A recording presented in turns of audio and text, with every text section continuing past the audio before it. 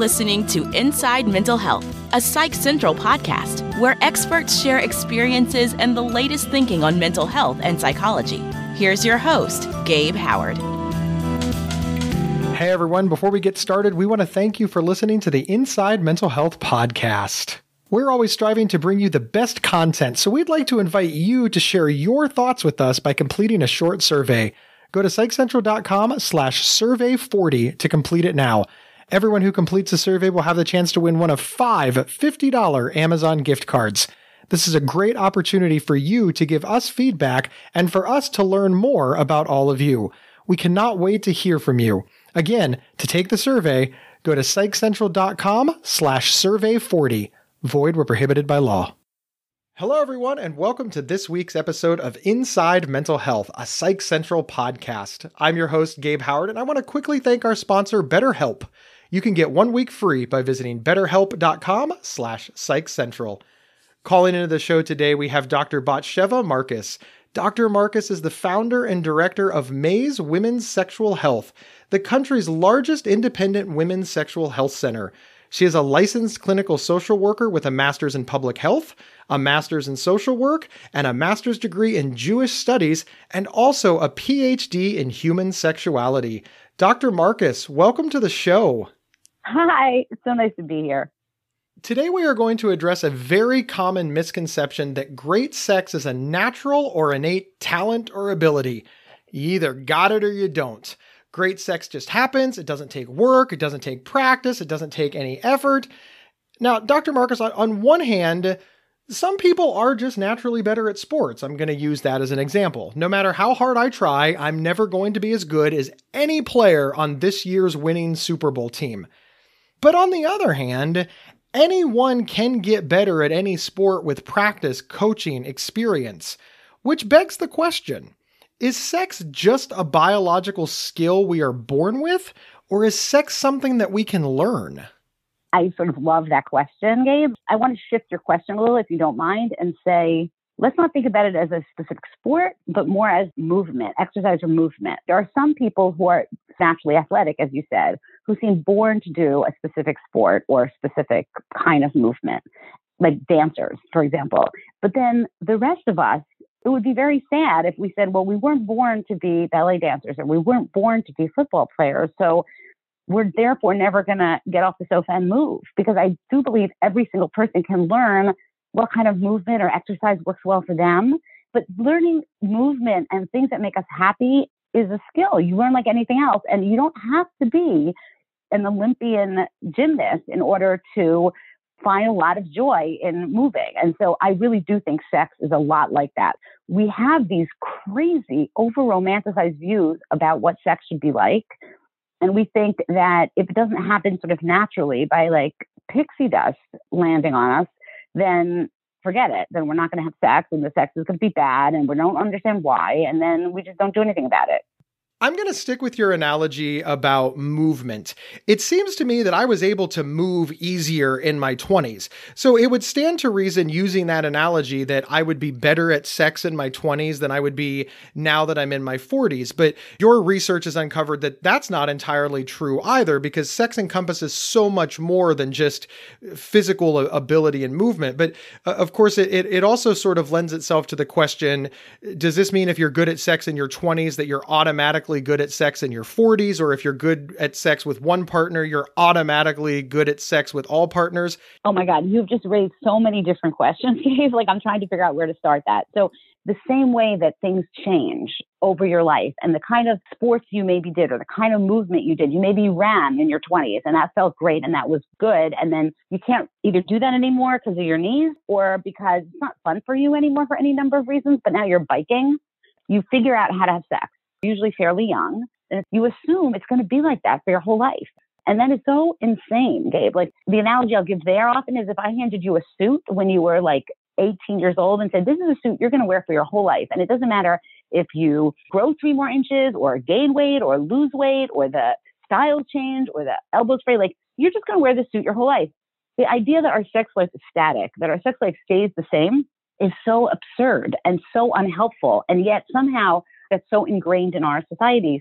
Your sex life is going to constantly change, and it will change because you get older, because you're with a different partner, because your lifestyle changes, because your hormone profile changes, because you have more time to put into it and your brain has been shifted, because you're on a new medication, because your partner's on a new medication.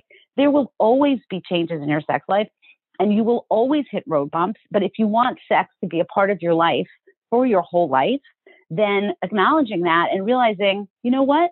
Almost everything is solvable. If there's a problem, you can make it better. When people realize that, it's an aha moment. It's normal. You don't give up on sex the first time you hit a road bump. The same way you don't give up on moving the first time you've been running and you pull your ACL. So let's say you can't run for a while. So then you may pick up a different kind of moving activity because your sex life's not static. It's changing constantly. I do think that there is this tendency to think, aha, I've got this. Like if you're good at something on day one, you must continue to be good at it without any thought, effort, discussion. And if you replace sex with almost anything else, people are like, well, that's stupid. Even doctors have to get, continuing education units, and there's all kinds of webinars and relearning and just on and on and on in pretty much every other thing in our society. Oh my God, you're totally right. And yet that is our misconception and that is our approach. So let's discuss this approach for a moment. Why do you think people believe this? Is it arrogance? Is it misunderstanding? Is it they're uncomfortable discussing sex with their partners? It's a few things. One is we live in a society that on the one hand feels like it's drenched in sexuality, like movies and there's porn and advertisements, and everywhere you turn, we're just bombarded with sex. And yet nobody actually has real conversations, Gabe. Nobody sits down and when was the last time you sat with friends or your family and had real conversations about the real issues that come up with sex? Nobody does. That is a huge, huge piece of it. Two, I think it's overly romanticized. We've made sex so overly romanticized that we can't talk about it in any kind of real way. Like you're supposed to know how to do it magically. Desire should just come from the heavens and hit you. You never should have to work at it, because all of those are constructs that people feel like don't go well with sex. And yet I really think sex is really, really, really important in people's lives. And I think we have to stop romanticizing it and start valuing it. And I feel like we're in a society which in a weird way overvalues it by making it this sort of mystical, unreachable idea that people can't really get their hands around, and people are kind of scared of it. And I think they're nervous when things go wrong. They feel like something's terribly wrong with them, as opposed to the fact that they're just human and this is normal and that everything's fixable. But people get nervous and scared and they think there's something wrong with them and they don't want to talk about it. And then they go down this rabbit hole of ignoring it and pretending there are no problems.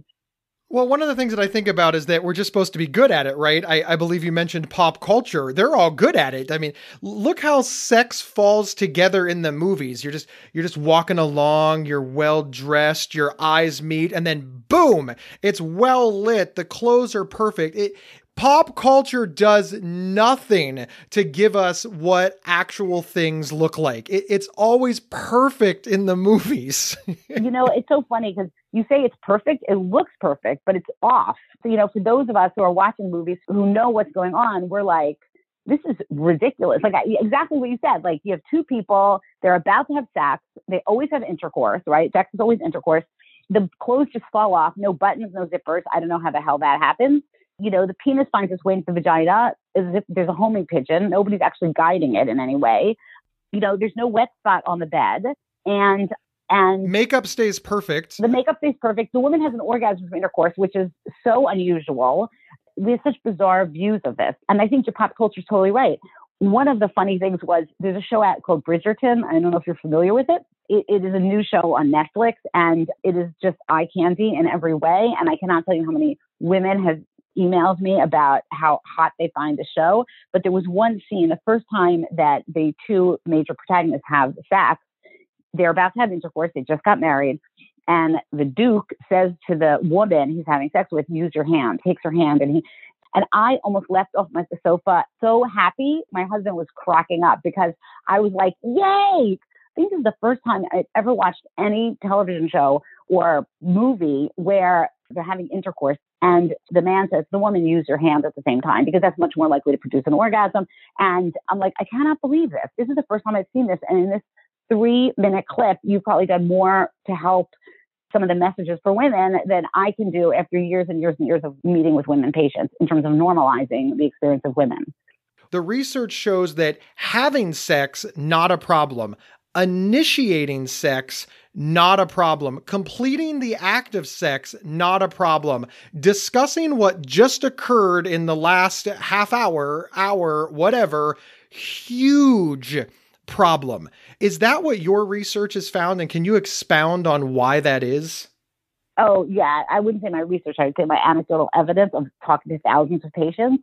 Yes, nobody is comfortable talking about sex. It is crazy, Gabe. Like, I think that has to do with the fact that as kids, nobody talks to us about sex at all.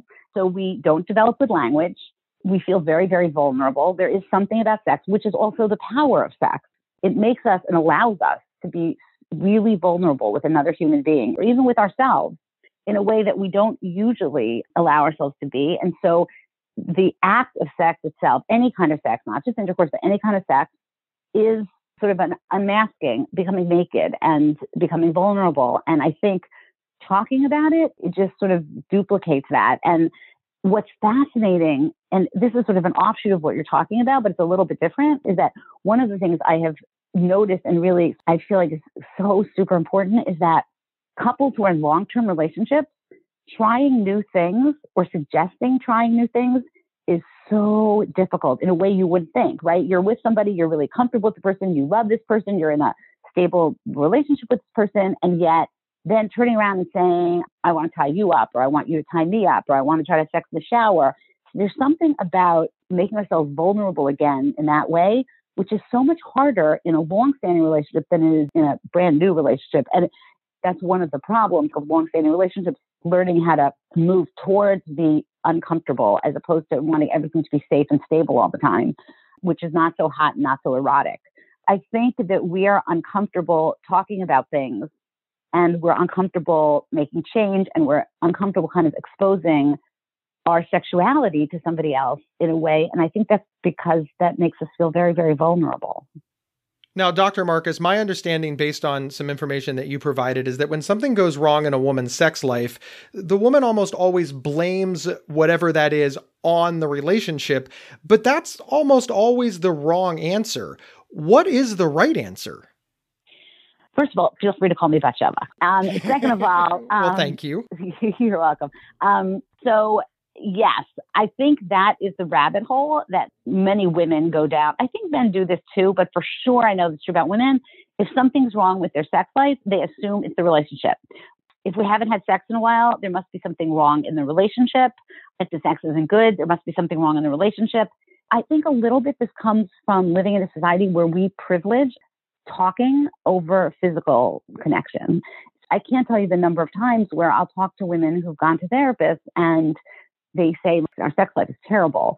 And the therapist will say, well, how about we work on the relationship and get your communication better? And then if we do that, the sex will follow. And I really, really have a problem with that. I don't think it's accurate. I don't think it's true. Sure, if you come in and your relationship is rocky and you're fighting all the time, then you got to fix the relationship in order to fix the sex life. But I will tell you that I see hundreds and hundreds of women where they're in perfectly lovely relationships and the sex still stinks. And the big question is not how to fix the relationship, it's how to fix the sex in the relationship. And I'll even go one step further, Gabe, which is that sometimes if you fix the sex, the relationship will follow. That's the irony that we just don't even acknowledge culturally. We just don't acknowledge that. It's like a chicken or the egg problem. If you can make the sex better, the relationship is better, which is part of the reason why I love this field so much, because I've seen dramatic shifts in relationships when you can get the couple back to having sex again. So that's part number one. Part number two is that women really, they blame themselves. If their partner's not interested in sex, if their partner's having erection issues, if their libido is low, all of those things, they immediately start jumping. If they're having problems with orgasm, that one totally kills me. Older women, let's say, they're starting to have problems with orgasm, which is very classic because you get older, your hormones are lower, your blood flow's less good, all fixable, all addressable. Don't go down the rabbit hole of, oh my God, I must have trust issues. I must not like him anymore. Those things, they do not add up. And it is not helpful to assume that there are problems in a relationship just because you're having problems in your sex life. It is not helpful. It is a dead end often. There's a problem in the relationship. Let's address the problem in the relationship. I am not saying avoid that. But if the relationship seems like it's pretty good, and no relationship is perfect, and you do not need a perfect relationship in order to have good sex, and there's problems with the sex, let's talk about what's going on. There's so many other factors. The relationship is just one factor. It's a big one if it's off, but if it's not significantly off, then it's just one factor out of many, many factors that women have to address about their sex life. And we'll be right back after a word from our sponsors. Is there something interfering with your happiness or preventing you from achieving your goals? I know managing my mental health and a busy recording schedule seemed impossible until I found BetterHelp Online Therapy. They can match you with your own licensed professional therapist in under 48 hours. Just visit betterhelp.com/psychcentral to save 10% and get a week free. That's betterhelp.com/psychcentral. Join the over 1 million people who have taken charge of their mental health. And we're back with Dr. Batsheva Marcus, author of Sex Points, Reclaim Your Sex Life with the Revolutionary Multi-Point System. We're encouraged to talk about our relationships, but we're discouraged from talking about sex. And in fact, many of us are told from a very young age that openly discussing sex is taboo, we're almost told that it makes us bad people. It's a value judgment. So rather than discuss the actual issue, we'll discuss something else and hope that it fixes the issue. It's a bit like pounding the board trying to get the nail in because it's close to the nail, so therefore good enough. Yes. I'm going to say something even more direct here, which is that therapists often become unwitting accomplices in this narrative of if we fix the relationship, the sex will follow. Oftentimes, mental health professionals have been kind of taught that, even though I think it's incorrect. The problem is that in a lot of cases, therapists themselves are incredibly uncomfortable talking about sex. People go into these, relationships with mental health providers, therapists, feeling like, oh, of course this person's going to be comfortable talking about sex. Like, I will have a woman patient and she and her husband haven't had sex in 6 months or a year, and she comes to see me. They've been in couples counseling for a year, and I will say something like, so what does your therapist say about the lack of sex? And she'll say, well, we didn't talk about it. Or she'll say, well, they said if we fix the relationship, the sex will follow.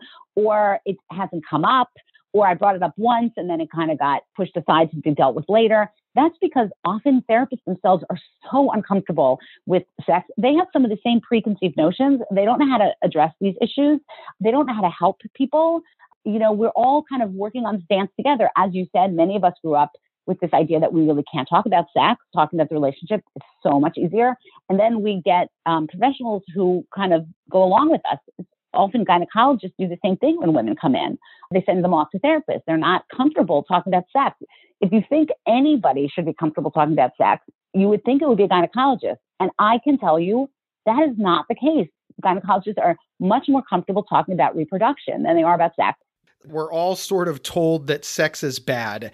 Let's say that you are a woman that absorbed these messages, that sex was just for your married partner and only for love and procreation. And then one day you wake up and you want to reject them. You want to have sex. You want to have multiple partners. You want to do whatever it is you want with your own body. But again, you've absorbed a lifetime of messages that sex is bad. How do you begin down the road of discovery or recovery or whatever word you're comfortable using, Dr. Marcus, that sex is not bad, it's personal, and it's your body, your choice? So like unlearning almost anything else in our life, it's a process. It doesn't happen overnight. I am particularly sensitive to this because I am an observant Orthodox Jew and often have many observant Orthodox Jewish clients. I also have some people who call themselves recovering Catholics, women who also feel like they grew up with like very extreme messages. But one of the things I will say is that the religious communities do not have a monopoly on these extreme messages. I will tell you, women from all walks of life, from every religion, secular, connected, not connected to religion, somehow we all grow up with this level of shame. Sometimes it's worse than others. And we could have a whole other hour on where that comes from. But in terms of reclaiming your body and your sexuality, I do think a lot of it is time and attention and being very kind to yourself. So learning your own body, figuring out what gives you pleasure, start to read erotica, figure out what erotica turns you on, have conversations with yourself. Tell yourself that it's okay what you're doing. Talk to sex positive friends. Find a sex positive therapist. All of these things are just steps along a journey. And I feel like when you start taking the steps, you'd be amazed, Gabe, at how fast it happens. Being able to reconnect with your body and your pleasure, like that's the way it's supposed to be. It's like coming home. And so I find that it really is a doable thing. You just have to be conscious and be kind to yourself and do it step by step. One of the things that I've read in feminist literature is that it's a mechanism of control to tell women that sex is bad. People don't want women to have sex or have sexuality, so they convince them that they're bad people if they want to have sex, or if they have sex, or if they have sexual desire. And this way, they don't have to police women. The women will police themselves in order to be good, responsible, value-driven, ethical adults. Is that a severe understatement, overstatement? Is that a different concept altogether? Because I know that the messages that we absorb very much dictate how we feel about even our own sexuality. Yes, it's a feminist issue, no question. Was it meant as a way to control women? It's hard for me to answer that. I will tell you one super interesting concept that comes out of this, which I've been thinking about a lot recently, which is our society's fantasy or undercurrent and belief that monogamy is easier for women than it is for men, right? I think if you ask most people, they'd say, oh yeah, men struggle with monogamy, women don't. It sort of feels like an axiom. We just take that for granted. And yet research coming out suggests otherwise, actually, that monogamy is harder for women than it is for men. And I've been doing a lot of thinking about that. And one of the things I think is that men are allowed to struggle with monogamy. Like they're allowed to whine about it. They're allowed to complain about it. They're allowed to make jokes about it. They're allowed to watch erotica. They get that they're going to fantasize about other people some of the time. And then they're really happy to come back and have sex with their partner who they love and who they've chosen to have their life with. Women, on the other hand, are not given any of those allowances because they're told they're the hearth in the home. They're not really. They don't have these larger desires. They're naturally more monogamous. They're perfectly happy and comfortable with one person for the rest of their life. And so women aren't given any of those allowances. They can't whine, they can't complain, they can't fantasize about other people, and so they just shut down. And they shut down and they decide they're not interested in sex, or we decide they're not interested in sex. And that's the message. And then all of a sudden now we have a society where, oh, women aren't as interested in sex as men. Well, I'm not sure that's actually true. I just think that they're struggling with monogamy like everybody does, and they're not allowed to talk about it, explore it, or even acknowledge it to themselves. It's not that they have no desire. If you really dig, they have no desire for this lovely person to whom they are currently married or partnered with, but they do desire the fireman down the block. And if we could give women a little bit more space to acknowledge that, explore that, fantasize about the fireman up the block, they too might be really happy to have sex with this person who they've chosen this monogamous life with. I think that's an example, Gabe, of where we take cultural norms and messages about women, we accept them as reality, and then it has all kinds of unexpected secondary effects that maybe aren't really helpful for all of us. Let's stay on the fantasy vein for a moment. Fantasies can train our brains to have better sex. Is that correct? And how does it work? Men have owned the fact that they fantasize about other people and can talk about it and make jokes about it. And I think that's amazing. And women somehow have gotten the message that they're not allowed to, that they're now unfaithful if their brain goes to Keanu Reeves as opposed to their husband or their lover or whoever they're with. We used to think that the brain was sort of static, but it isn't. The brain is constantly growing, changing, developing. And if there's a part of your brain that you don't use, that part becomes less active. There become less neurotransmitters. The synapses aren't functioning as well. There's less blood in the area.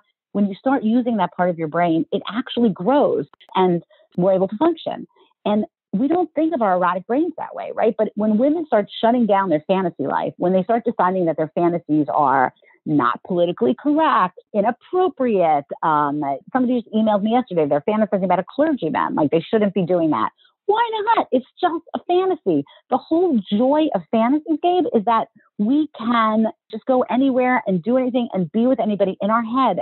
I am a very big believer in women kind of relearning how to fantasize. And people look at me like I'm crazy. Like, Batsheva, are you serious? Fantasizing is something that happens to you. It pops into your brain. It's not something you learn how to do.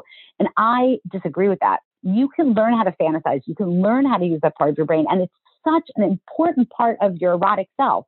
It's very, very hard to be a sexual, erotic being without having that part of your brain be able to turn on when you want it to turn on. And the way you get it to be able to turn on is by basically training it to turn on, practicing it. One of your goals is to marry the psychological and the physiological together rather than keeping them separated. Now, can you explain it to me and our listeners? Yes. We tend to think of our sex lives as psychological, again, like our relationships or our sense of our bodies or our comfort or lack of shame. And those things are really, really important, Gabe. But what we don't realize is how important what's going on in our bodies is, like our hormones levels, the medications that we're on, the medications we could be on that we're not on. A good example is if you see two 17-year-olds and they couldn't keep their hands off each other, your first reaction would not have been, oh my God, they must have had a really, truly meaningful conversation, right? That's not your first reaction. We don't think that way. We say, and legitimately, oh my God, their hormones are raging. But yet, when we turn 40 or 45 or 50 and our sex desire seems to be waning a bit, we don't look at each other and say, oh my God, what's going on with our hormones? We kind of ignore that entirely. We're like, it's about the relationship. We're not spending enough time together. And I'm here to say that there is such a physiological component when it comes to sex, all parts of sex, when it comes to desire, when it comes to getting turned on, when it comes to orgasms, when it comes to pain, like all of those things have deep, deep physiological issues connected to them. And until we as a society are willing to look at those things along with all of the other things, like our relationship, our histories, or like our ability to talk about sex, until we're able to look at those things together, we're going to be doing all of us a disservice. For the stereotypical or average person, what are some things that get in the way of them having a good sex life? There are so many things, Gabe.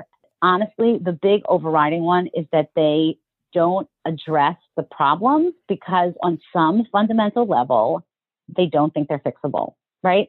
Everybody comes to me sort of at the end of the rope feeling like, I'm sure there's nothing you can do to help me. I have pain and I'm sure there's nothing you can do to help me.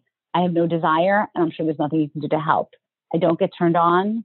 I don't have orgasms. I used to have them. Whatever it is, people, they don't realize how many solutions there are for things. They get stuck down this dark rabbit hole of, I don't know what the problem is. I don't even want to think about it because I feel like it's not fixable. And I'm so ashamed of it that I'm not going to even address it. When in 90 or 98% of the cases, everything is fixable and addressable. And it's almost taking us full circle back to your first question, which is this idea that sex is static and that it should be working. And that if it's not working, it's because something fundamental and deep is wrong, as opposed to let's make some tweaks. Let's see if we can make it better, because I promise you, in most cases, that is the case. Dr. Marcus, thank you so much for being here. Where can folks find your podcast, your book, your information? Tell our listeners everything about you. You can find me on my website, Dr. Batsheva, DrBatsheva, Dr. Batsheva. You can find me on social media, Instagram, Facebook. On Facebook, I started the Ultimate Sex Book Club for women and professionals. I'm the clinical director of Mays Women's Sexual Health. I think that's pretty much where you can find me. Thank you, Dr. Marcus. And thank you to all of our listeners. Wherever you downloaded this podcast, please follow the show. It's absolutely free. And take a moment to review the show. Use your words and let other people know why they should be listening. My name is Gabe Howard, and I am the author of Mental Illness is an Asshole and Other Observations, as well as a nationally recognized public speaker who thinks it would be awesome to go to your next conference or event. You can grab a signed copy of my book and get free swag, or learn more about me by heading over to GabeHoward.com. I'll see everyone next Thursday on Inside Mental Health. You've been listening to Inside Mental Health, a Psych Central podcast from Healthline Media. Have a topic or guest suggestion? Email us at show@psychcentral.com. Previous episodes can be found at psychcentral.com/show or on your favorite podcast player. Thank you for listening.